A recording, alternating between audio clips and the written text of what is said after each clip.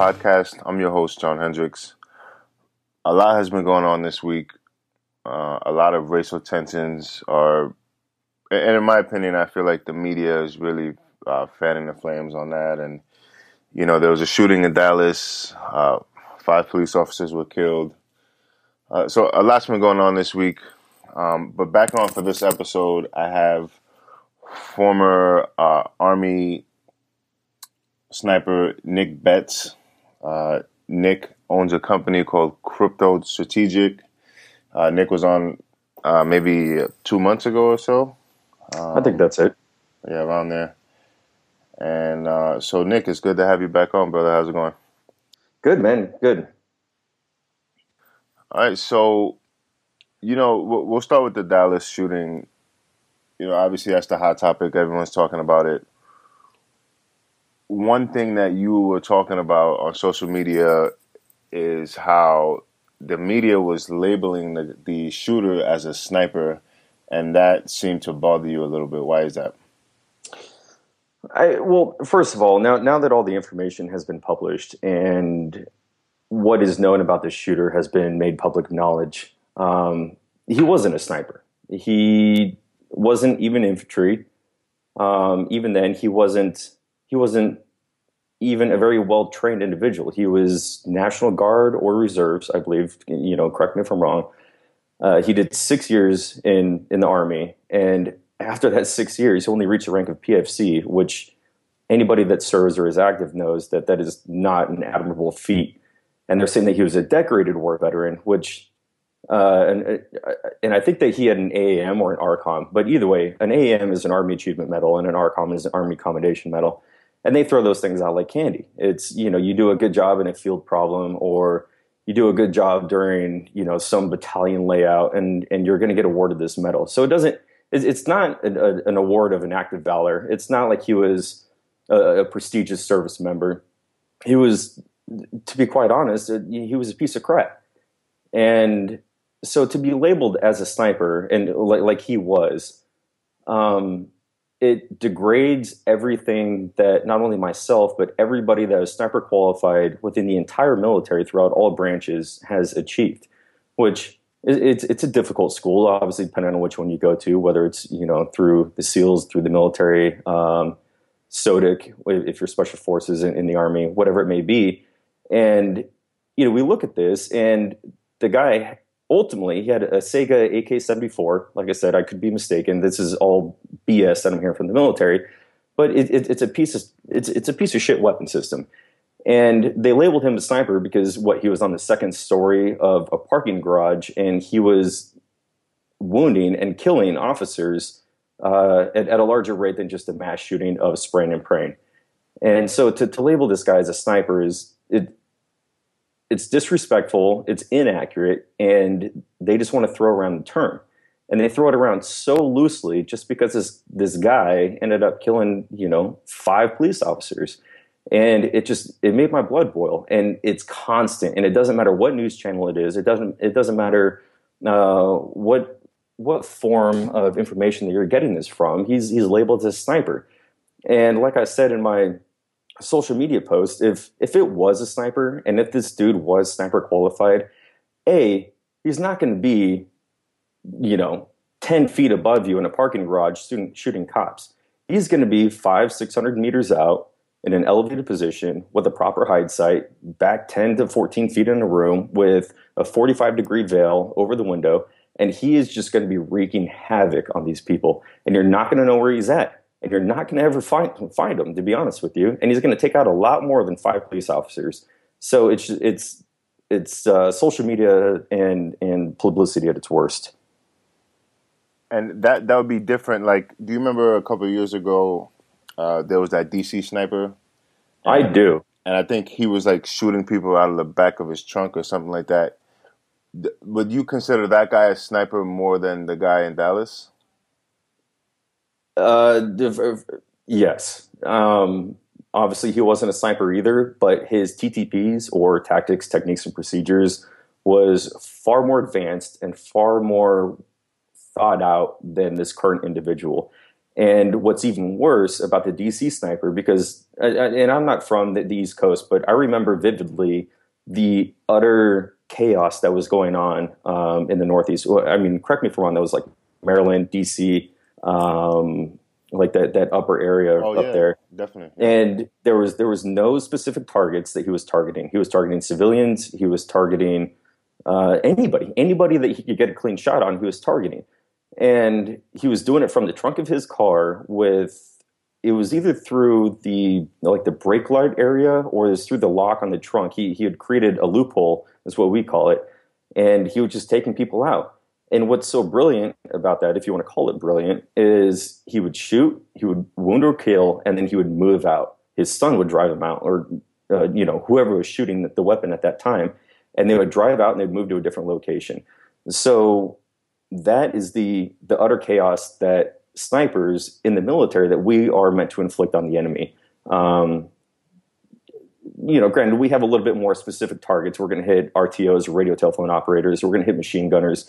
We're going to hit fellow snipers, just because those are the most casualty-producing weapon systems. Those are the most casualty-producing people, and they're the higher value target. But if you're not in a war zone and you're just hitting random people, there's no rhyme or reason. So the police are going to be completely lost as far as tracking you down. And the way that he even got caught, by a truck driver with the known plates and description of the vehicle that he was possibly driving in, that was by chance. This dude could have kept that up for years and they never would have caught him. And if he honestly probably would have moved out of the East Coast and started moving his way around the country, it could have gone on for a long time.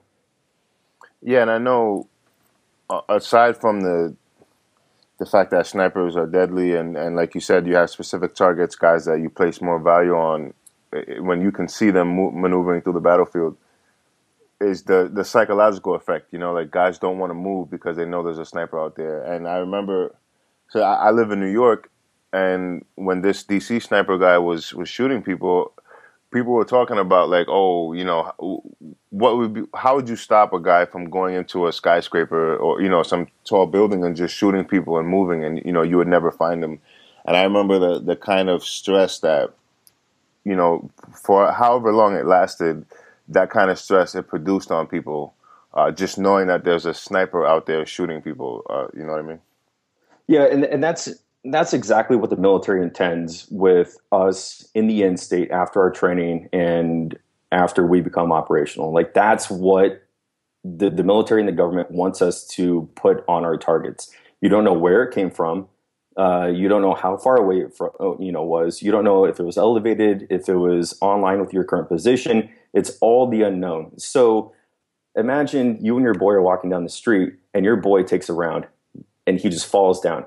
You don't know where it came from. You don't know if he got hit in the back, or you don't know if he got hit in the chest, or you don't know if he got hit from the side. So from my perspective, at that point, I don't know what cover really is, because you obviously want to put cover and concealment in between you and your enemy. So if I don't know where the round came from, I don't know where to hide, except for obviously inside. So that type of mental detriment that an actual sniper causes is it's terrible, and that is what we are meant to do, and it works really well on the enemy. And that's not what the Dallas sniper did. He didn't do that, so he's not a sniper.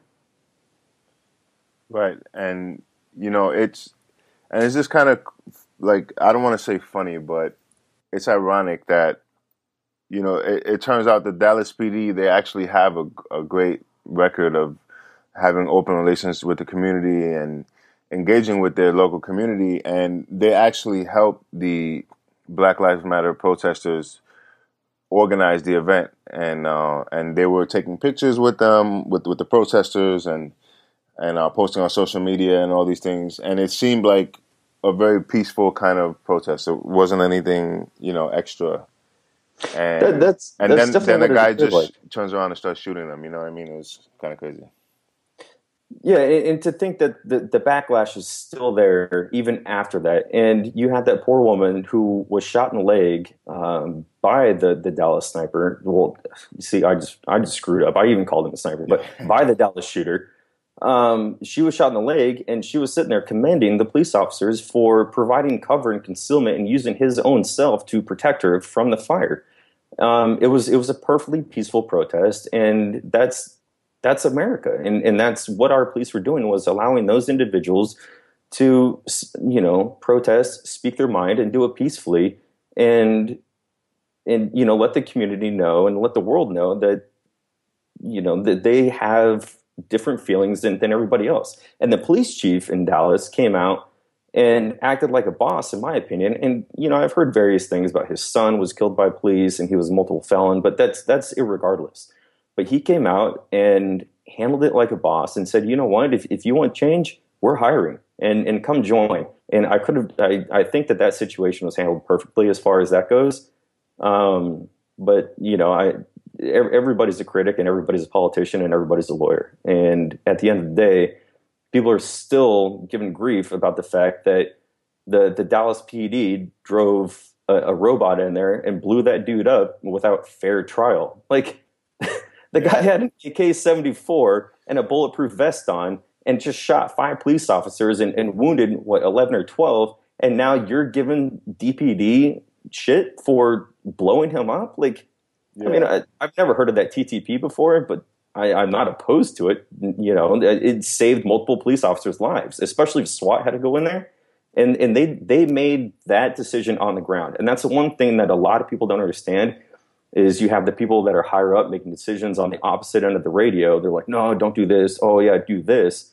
But ultimately, the decision comes down to the guys that are on the ground. And the guys that were on the ground said hostage negotiations failed, and they couldn't talk him down, and he wasn't going to resist. And he said that he just wanted to kill people. He wanted to kill white police officers. And so, you know what? Instead of sacrificing my police officers' lives, we already lost 5. I'm not going to lose 6, 7, 8, 9.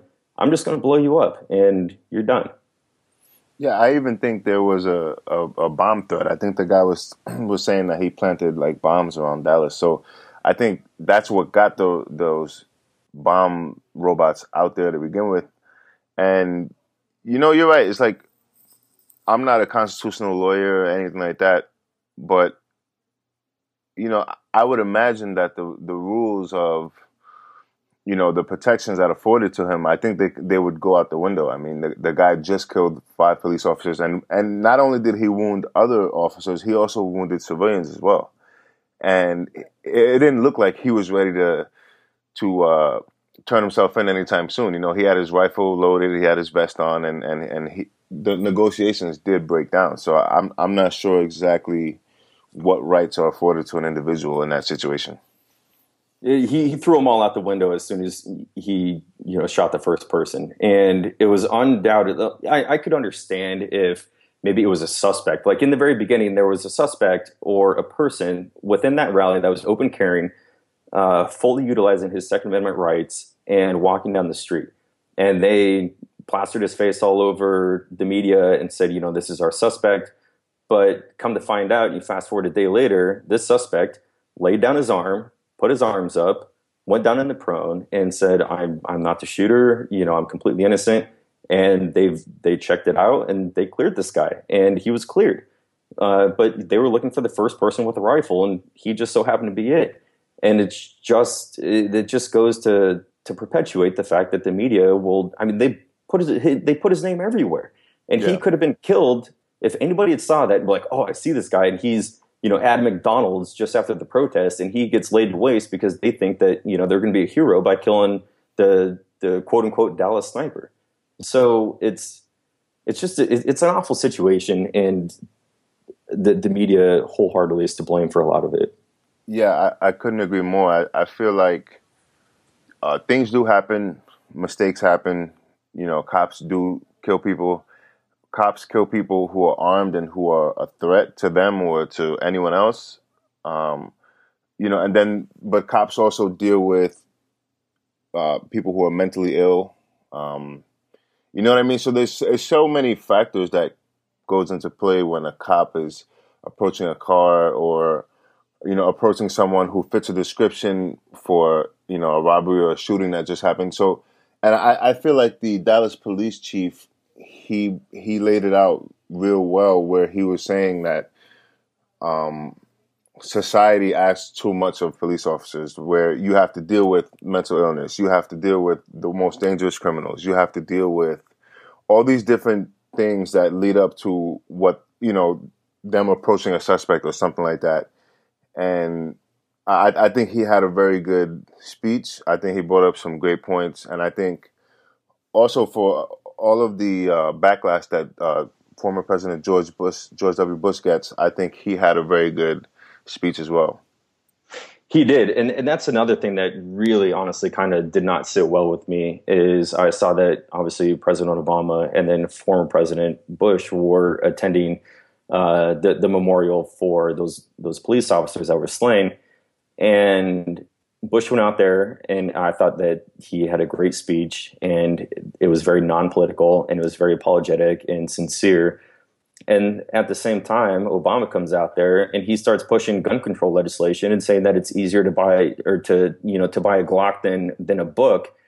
Are you insane? Like, in what context do you think that that's okay to bring up politics when the grieving children, the grieving wives, the grieving mothers, the grieving fathers of these fallen police officers are in attendance, and you're sitting here pushing a political agenda? Like, sit down, dude. Sit down. Yeah. Or somebody wrote your speech. Obviously, I know it wasn't you because you're the effing president. But that should have been controlled, and it should have been nothing but sincere apologies and regret for the fallen police officers.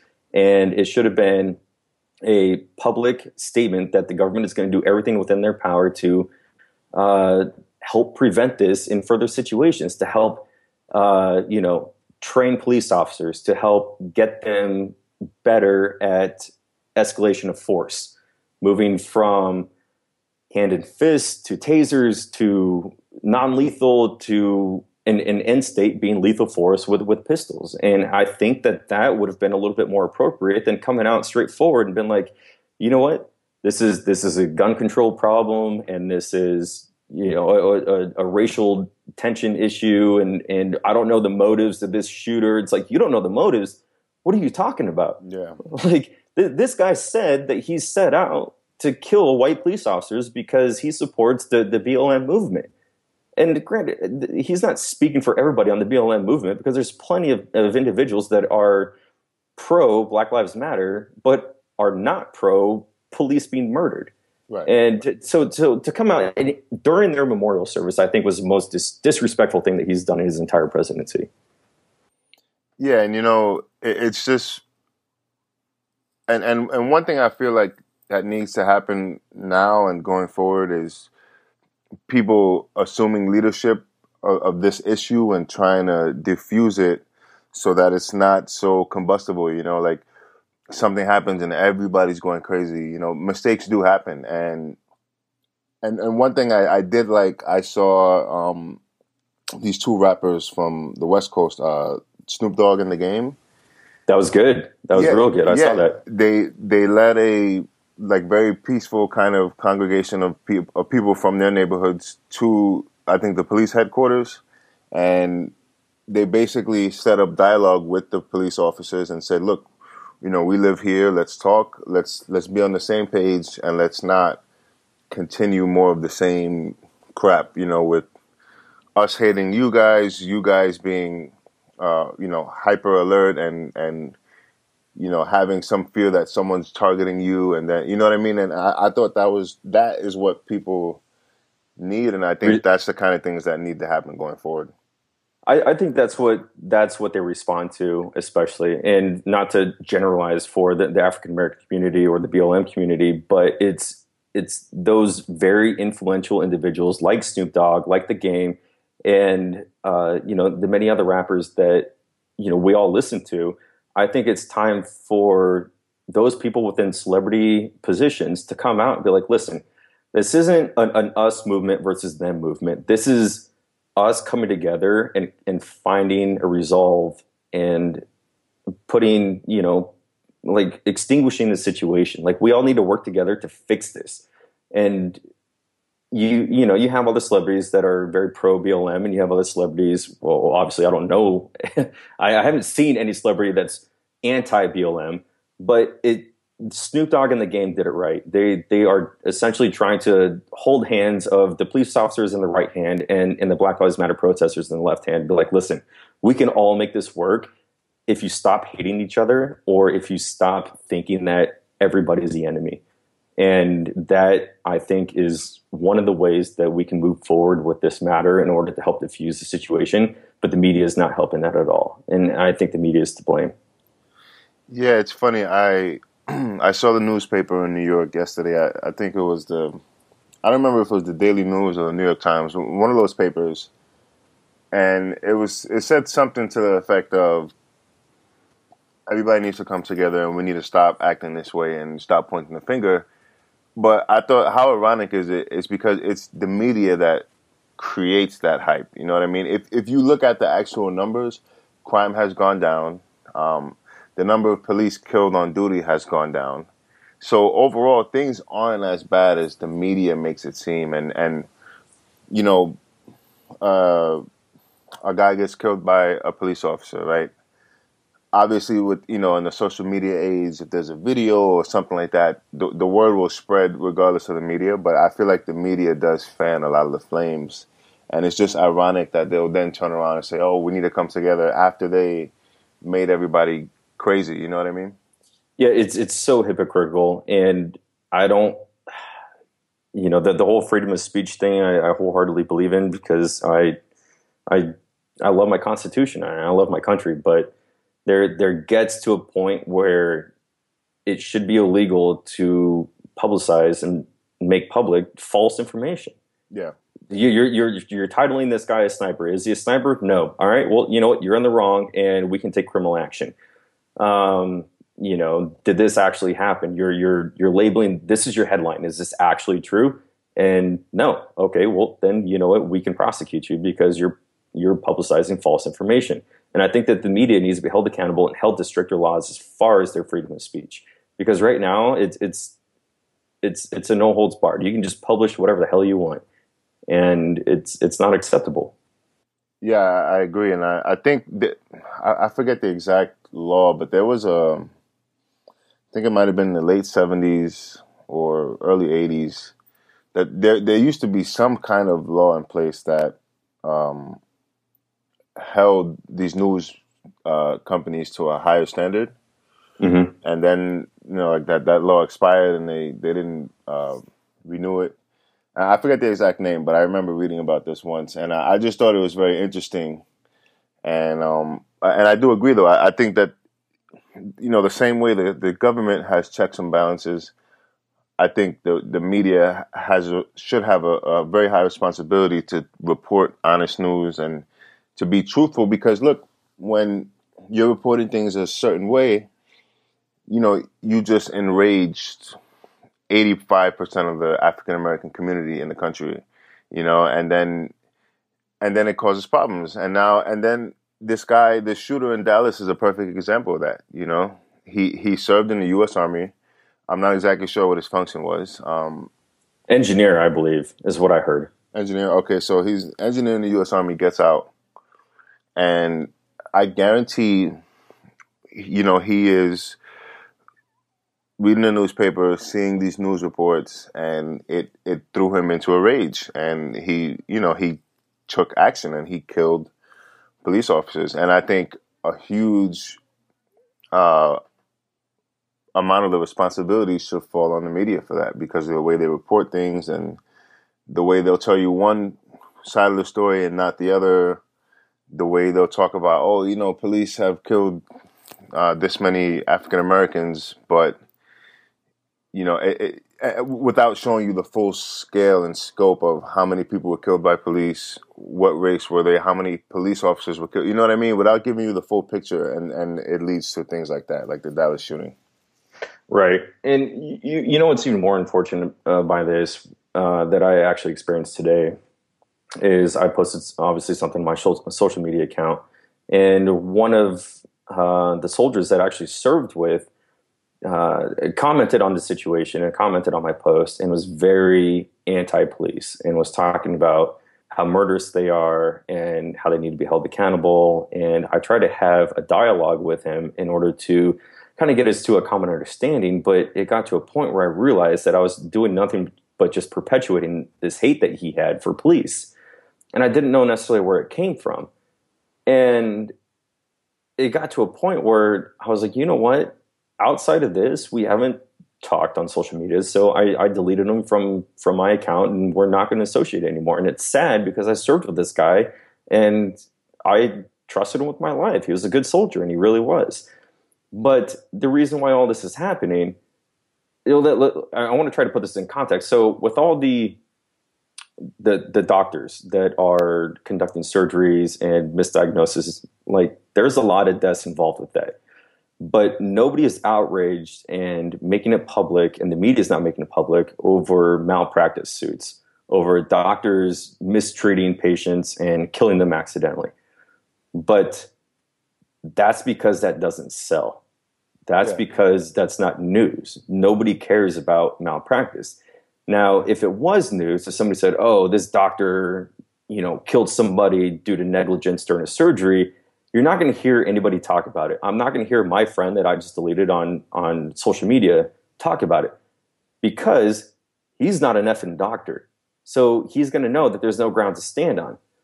But how does that not coincide with the fact that he's sitting here talking on matters that he wasn't involved in? He wasn't there for the Baton Rouge shooting.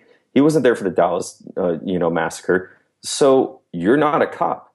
What gives you the right or the grounds to talk about this?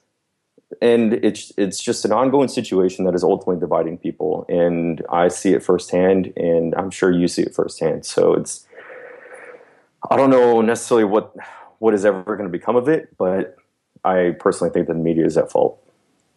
Yeah, I agree, man. So maybe like 5 months ago, 6 months ago, you wrote an article. I read it. I think you put it up on your website, right? That's where you first released it? Okay, so I read it. And then, of course, with your permission, I threw it up on my site. And, we were spreading it all over social media. And it got a lot of attention because I thought it was important. And then what I noticed is some of the feedback from the article were from soldiers who served, 40 years ago, 30 years ago, 20 years ago. And that's how I knew right there that it was a great piece of writing when soldiers from different eras were relating to it. So can we talk about this article a little bit? Yeah, so I was in my room. I was in Baghdad, and I had been texting back and forth with a fellow soldier of mine from way back in the day, like circa 2006, 2007 when I was in Ramadi. And he was going through some problems. He's been seeing the VA. He was on medication.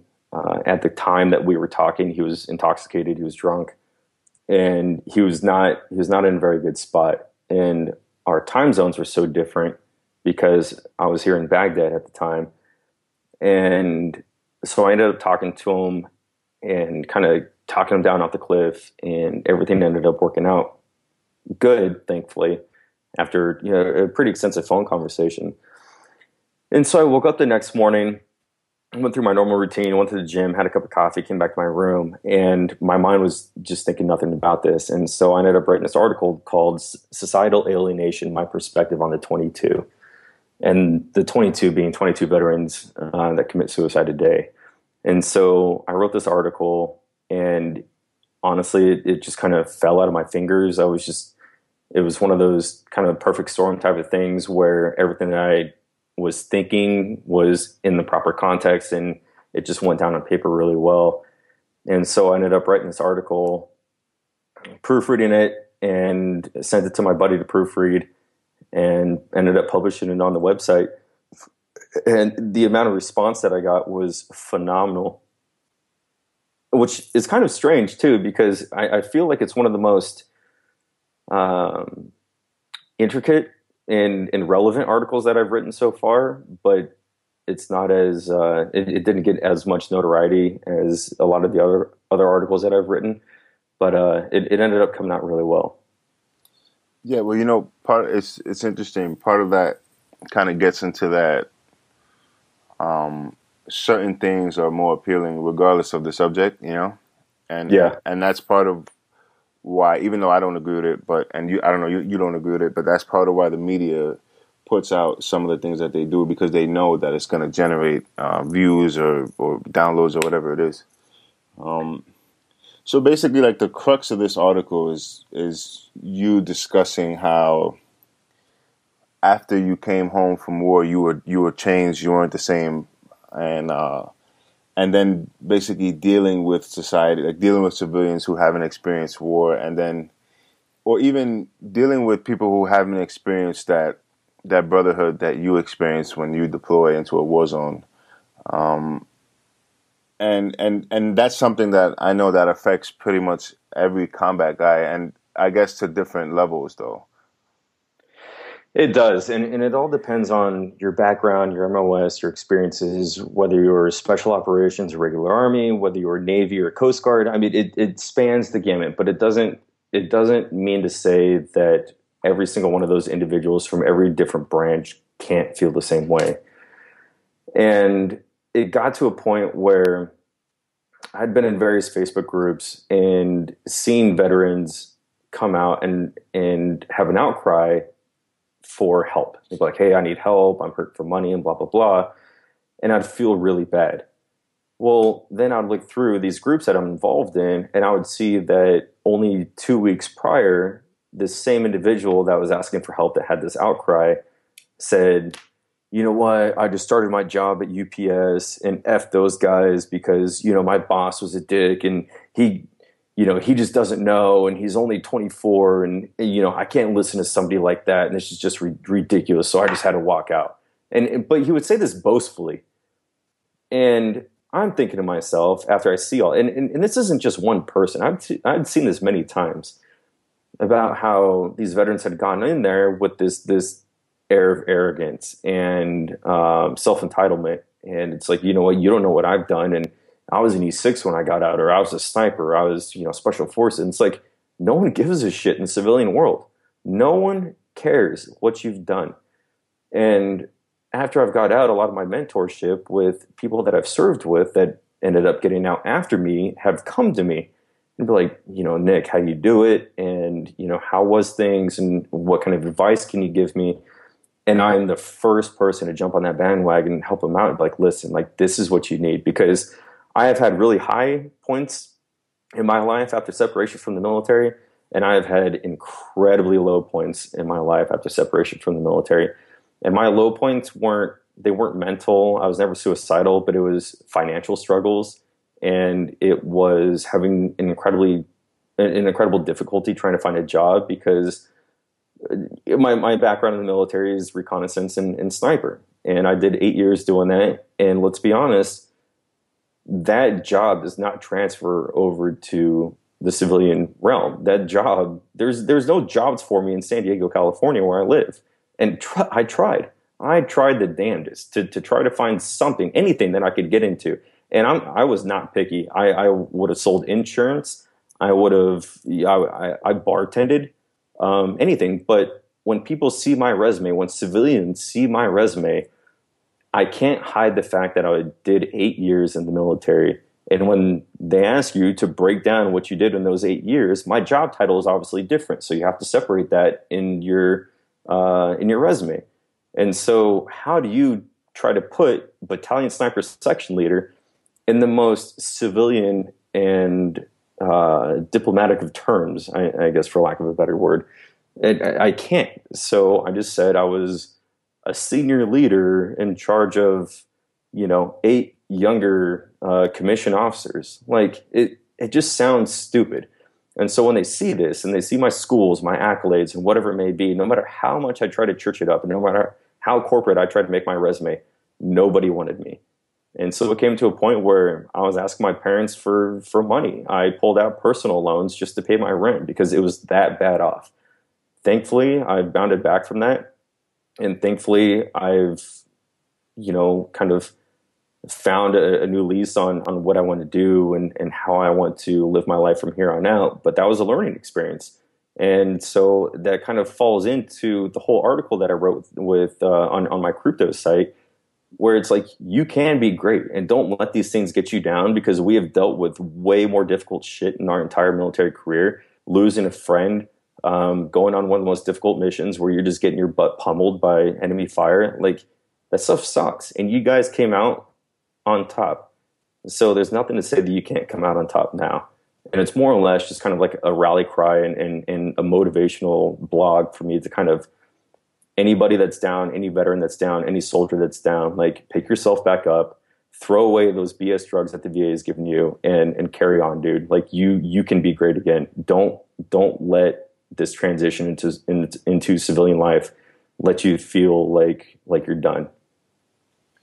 Yeah, I think it's interesting, like, for, someone who is in a hiring manager or something at a job who really doesn't know anything about the military except for, the movie American Sniper or something like that, just as an example.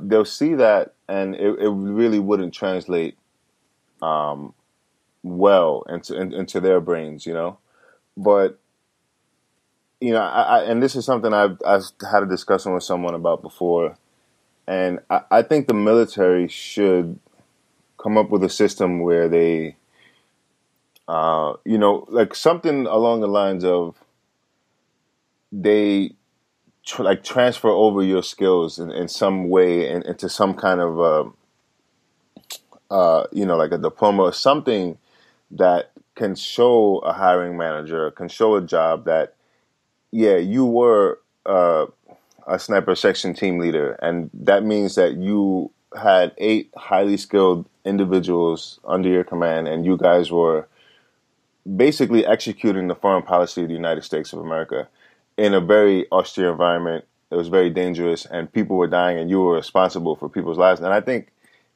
that's something that should be highly accredited. Like you should come out, and a hiring manager should see that and go, whoa, this is the guy we want, because this guy has really achieved something that was very difficult to do, and he did it in a profession where men die young, and I think that's something the military should look into, because that's no small feat, and it should be something that should be a positive in helping you getting a job versus a negative. I agree. Not only does the military have a lot that they need to work on as far as helping veterans transition back into civilian life, and they've tried to institute programs. Don't get me wrong. They have, God, what is it called? I can't think of it off the top of my head, but they have resume writing classes when you're transitioning out, job interview classes and things like that. So they are doing some good. But the problem is, which I have to give credit where credit is due, and I might get a lot of hate mail for this, but Michelle Obama helped push the whole veterans hiring preference thing within the country during President Obama's, stint as president. And unfortunately, what she realized, financial, she wanted to be like, okay, if you guys hire veterans and you try to hire veterans, we will give you a tax break or we will give you money, whatever it may be. And she realized that these funds coming into small businesses and large businesses, whatever it is around the country, whatever it takes in order to get veterans into jobs needs to happen. Because, and that was always my thing when I was applying to jobs. I'm like, listen, just give me a chance. Like, please, I know that I might not fill every qualification you guys have for this job. I don't have an MBA. I don't have, a bachelor's degree. But what I do have is I have 8 years of leadership experience. I have 8 years of experience working in highly stressful environments, making snap decisions, which this isn't a snap decision of like, oh man, you put these papers in the wrong filing desk. Like, no, these are snap decisions of these dudes would have been shot in the face. So to not want to hire us, I can't necessarily grasp, but at the same time, I'm not a civilian. And so going back on it, like I said, I have to give Michelle Obama a little bit of credit for pushing the veterans hiring preference thing throughout the country and helping to try to get veterans on their feet, because we are the most capable, strong, mentally tough individuals that I've ever met in my entire life. And Granted, that's not all of us. You can't speak in generalities, but we are. And I can promise you that you take any Chauncey out of college with a degree to go work in marketing or social media advertisement or real estate or whatever it may be, if you interview and you put a veteran on a probationary period at your company, I guarantee you're going to see the difference in those two people, and you're probably going to take the veteran over the other person because we know what it takes to get the job done, and we're willing to do that. So it's there, but we're not afforded the opportunity as much as we should be. Yeah, and after 15 years of war, it's hard to say because the war is continuing, and it's a different kind of war than has been fought, in the last 200 years or so. But with the war dragging on this long, that means that there's a lot of veterans getting out of the military and going into the private sector. And in one area that we've seen a plus as a result of that is the medical field, and like trauma medicine and things like that. A few episodes ago, I had a SARC on, special reconnaissance corpsman with MARSOC, and then before that, I had another guy on from the crisis applications group, and they're both medics, highly trained medics, and they were talking about this, and one of the main beneficiaries of the veterans transitioning out and into these fields have been first responders, with learning how to apply tourniquets and things like that. So you will see some positives of veterans transitioning into the civilian sector out of the military, but obviously we'd like to see more of that. And that's good for them, and they deserve that, and that's absolutely true, is what you just said, because every single medic that I had served with that has gotten out of the military is incredibly successful in the medical field, still in the medical field right now to this day. Whether they are currently contracting as a PMC like I am, they're making more money than any of us, which rightfully so. And in the civilian sector, I got two medics that I served with that are living in Colorado right now that are kicking ass in the medical field because of their training. Because I don't want some EMT school grad. I want an EMT school grad that operated in Iraq and Afghanistan, like literally patching, like applying tourniquets on missing limbs over and over, and even doing not necessarily somewhat experimental medicine, but doing medicine that wouldn't be legal in the States because they're trying to save innocent Afghani lives that were accidentally hit by IEDs. They were accidentally shot by Taliban. So you have relatively unqualified individuals being medics, applying or conducting tracheotomies, crikes, doing chest needle decompressions on these individuals, which in the civilian states would not be okay. But under the division of a doctor and a PA, they're allowed to practice this type of medicine in these environments because we're trying to save Afghani lives or Iraqi lives. You know what? I want that guy. Absolutely, I want that guy under my watch because he has all the experience of a 6-year person on the ER ward than, like I said, some EMT guy coming straight out of school. So I noticed that the medics definitely benefit from their prior experience in the military transition into the civilian world.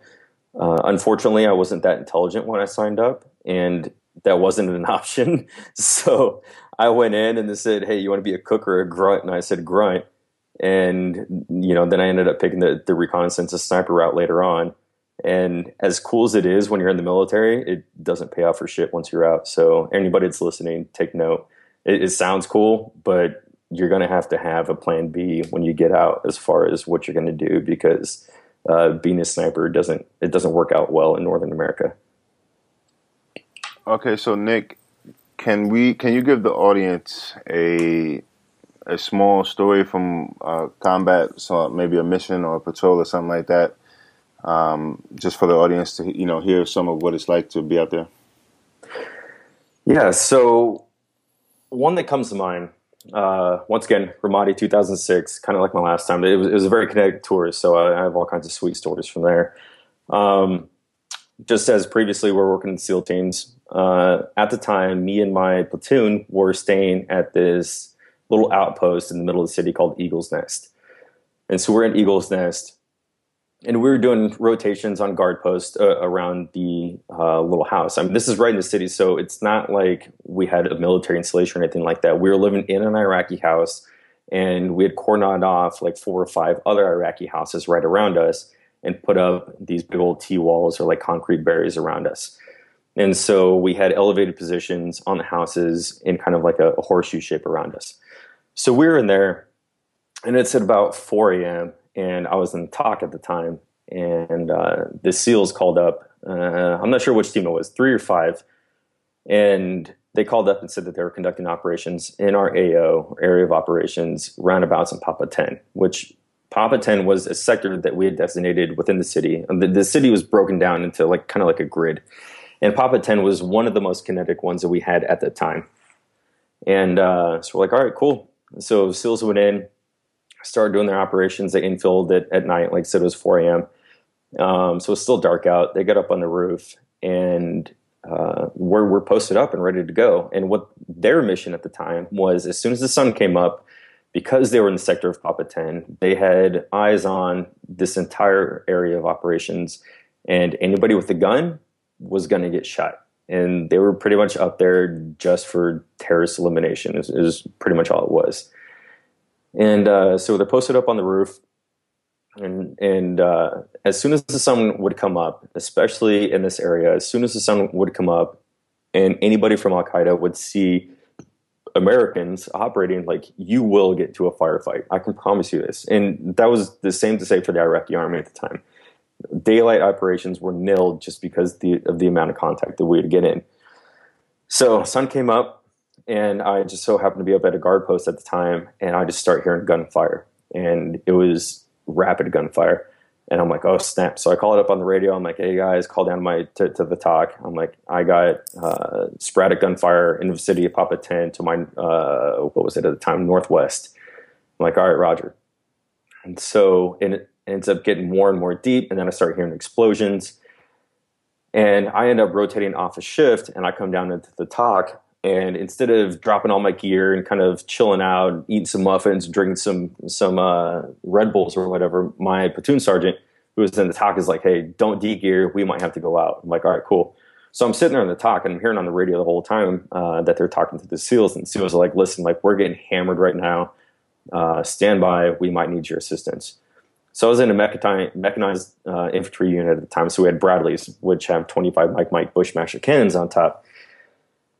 Well, then the SEALs called, and they're like, hey, listen, we took severe casualties. We need you guys to come get us and exfil us. Roger that. And so my platoon sergeant grabbed a bunch of us up, rolled out, went to go snag up the SEALs. And what had happened is the SEALs are on top of this roof, getting into a gunfight, and a terrorist individual came up right under the base of the roof, out of the vision of the guys that were on top of the roof, and threw up a hand grenade.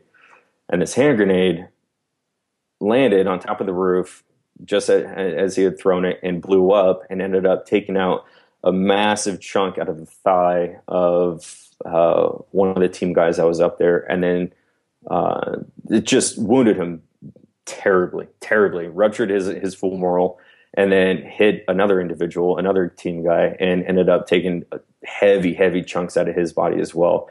And so these guys were sucking. Luckily, the team guys up there got tourniquets applied, stopped the bleeding, so they were stable for the time being.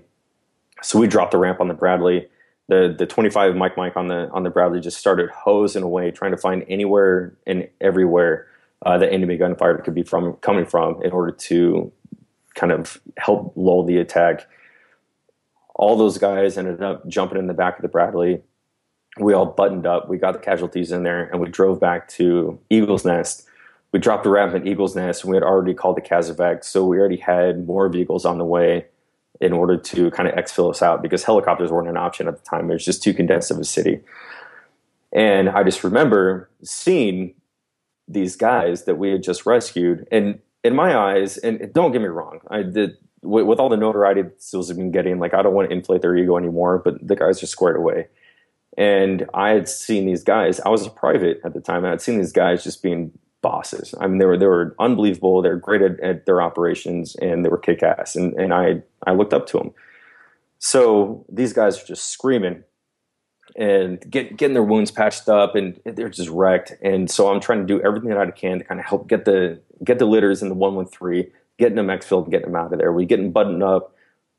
They take off back to Camp Corregidor for a medevac, getting the helicopter and get taken to the proper medical care. Both of them ended up living, by the way, which is good.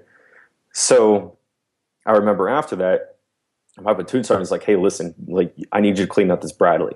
And I looked, and there was blood everywhere. So what we did is we cut this garden hose in half and ended up having to siphon the blood, because on a Bradley in the back where you carry troops, you can carry ammo underneath the floor. And so we'd put the hose down there because there's probably 3 or 4 inches of blood in the back. And so we're having to siphon the blood out of the back. Well, then I came out, my squad leader grabbed me. He's like, "Hey, we might have to go back out." I'm like, "All right, cool." So I turn around and they go in this little courtyard, and the rest of the team that we had extracted off the roof was out there. And I'll never forget this. I will absolutely never forget this. Is their commander, he was a captain, didn't have his shirt on. So he was completely bare-chested, but he has his plate carrier on, and his plate carrier is thrown up over. But he had a through-and-through wound in his chest that was patched up with gauze and bandage.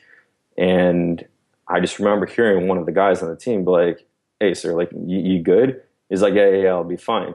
Well, and I'm looking at this guy like, this big barrel-chested SOB, like, just took a round of the chest through and through, patched it up, and he's getting ready to go out and conduct another mission. It's kind of like a screw you, like, this is our area of operations. We're going to push you up out of here. So I'll never forget that as long as I live. And we ended up having to burn a bunch of our camis and stuff like that just because of all the blood. But between siphoning 3 and 4 inches of blood out of the back of the Bradley, and then seeing their team commander with, you know, a gunshot wound to his chest, and he's rallying his guys, motivating his guys to go back out because they're about to go wreck house. I was pretty impressed, man. And as an 18-year-old E2, it really stood out to me, and it was that kind of leadership that helped mold me later on in life. Yeah, that's a crazy story, man. And I know during those days at that time and where you were at, things were pretty hectic and, you know, crazy for the Iraqi military and American military as well. And to my defense, now that I actually think about it, I was reading Marcus Luttrell's book later on after Lone Survivor. I don't remember exactly which one it is. He only came out with 2, but it was the last one. There is an entire, I don't know, probably 6 pages in the book devoted to that entire story, talking about that, because apparently Marcus's brother was in that team. His name's Morgan, was in that team at that time when that had happened. And after that had happened, one of the team guys, one of the SEALs on that team, gave me their patch that they would wear on their shoulder, which was a Viking with like a Viking helmet. He had a big old beard and red eyes. And I still had that patch to this day. And I never knew where it was from, who it was, or anything like that. And in Marcus's last book, you'll see him sitting on a cot, and he has the same patch on. And so when I was reading that book and I saw that, I DM'd his wife, Marcus Luttrell's wife, on Instagram with a picture of my patch. And I said, "Hey, I just, you know, kind of want to tell you a quick story and kind of get a little bit of background on this patch because I know nothing about it." And so I sent that to her, and she replied, and she's like, "Oh my God, that's unbelievable. Yeah, so that was SDV1," and gave me the whole background on the patch, and, you know, kind of thanked me for being there and helping out. And it was just, so it was kind of like reassurance, like, well, you know, that's good. Like, that's sick. And I'm glad everything worked out. She told me that those 2 guys were still alive, because I didn't hear anything else after that until Marcus's wife told me that they were both good and they were still kicking. So that's awesome, man. So, all right. So Nick, can we talk a little bit about your company? What is your website for listeners who are interested? So my website is kruptostrategic.com, and that's KRUPTO strategic. Okay, so what do you got coming up? Let's talk more about your company. So when I first started the company, I wanted to kind of go with this business model of very little capital, starting with pre-orders and kind of building up the company from there. And it's worked out well. But the supply and demand and my very limited amount of capital being invested in the company has kind of caught up to me. And the demand is a lot larger than I thought that it was going to be, which is a good problem to have. I get emails constantly, messages constantly, comments constantly, be like, bro, like you need stuff in stock. You need to I really want your stuff. And so I've come to a point where I'm like, okay, about to take on an investment in order to build up all my stock of everything that I've been designing. So I've come out with a very high quality, high end pair of denim jeans meant for everyday wear, but still retain the capabilities to help the operator working abroad in austere environments. I've done a belt. I still do clothing, t-shirts. It's more or less like a lifestyle brand, contradictory to the normal status quo that you would see within the firearms industry. And on top of all of that, I have been working closely with a good friend of mine on building 2 custom precision rifles. One of them is going to be a multi-caliber, interchangeable caliber bolt action rifle on a custom designed aluminum chassis system that him and I both designed. And we're really going to market this and tailor this towards law enforcement due to the fact that the main caliber that we want to use is going to be 300 Blackout. Now, 300 Blackout isn't exactly a precision rifle cartridge, but if you were talking 700 meters and in, the kinetic energy is a lot better than what you would normally expect it to be. And in my opinion, for law enforcement, it would be an end-all be-all type of weapon platform.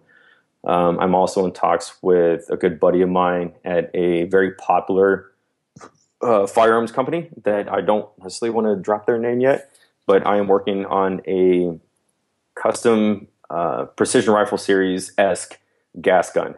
So in the precision rifle series, you will see, for the most part, nothing but bolt action rifles. And as much as I love my bolt actions, I think that if somebody could come out with a gas gun, an AR-15 type platform or an AR platform that was capable of competing with the proper caliber, that you could pretty much probably sweep the floor. And so that's something that we've been working heavily on. I also have a custom knife coming out from a local knife maker in San Diego that I'm good friends with. Is very well known and has a great reputation. And then I'm also working on a automatic watch. And I know it kind of seems like it's spanning the gamut of like, what the hell do you do? But I really just enjoy finely crafted things, and whether that's watches, knives, guns, clothes. And so I want to offer that to my customer base. And so I've been working really hot and heavy on that. The site's going to be rebuilt, and these products are just absolutely going to kick ass. And so you should probably look for that in probably about the next 3 months. Awesome. And you also promote and post and talk about some of the stuff on social media. What are your social media handles for the listeners? So we are Krupto Strategic on Facebook. Nothing outside of that. And then on Instagram, we are Krupto, KRUPTO _strategic. And I welcome everybody that's listening to this. Please go to the blog and check out the blog. Let me know what you think. Let me know what you want to hear me write about. Let John know that what you want to hear me write about. And, we'll kind of get after it, but I'm really curious to hear what you guys have to say as far as, especially the article that we talked today, the societal alienation. So. And what, do you have an email address where people can email you directly with questions or anything like that? Yeah, definitely. So it's going to be N as in November, and then BETTS at kruptostrategic.com. And that's Bets or Bravo Echo Tango Tango Sierra for all you guys that understand the phonetical alphabet. Okay, great. And I would advise all the listeners to check him out. It's all interesting stuff. His articles are interesting. Nick is a great guy. So with that, we'll close out for this episode. My website is globalrecon.net. My Facebook is FB Recon. I have 2 Instagram accounts. The first one is IG Recon. The second one is Global Recon _Inc. I'm on Twitter at IG Recon, and I'm also on LinkedIn at Global Recon. If you have any questions or anything like that, you can send an email to podcast@globalrecon.net. I advise and I hope that you guys would subscribe and download and comment on iTunes, and that way that leaves the Global Recon podcast in the top 5, top 10 ranks in the government and national categories. So we'll see you guys in a couple of days with another episode. Peace.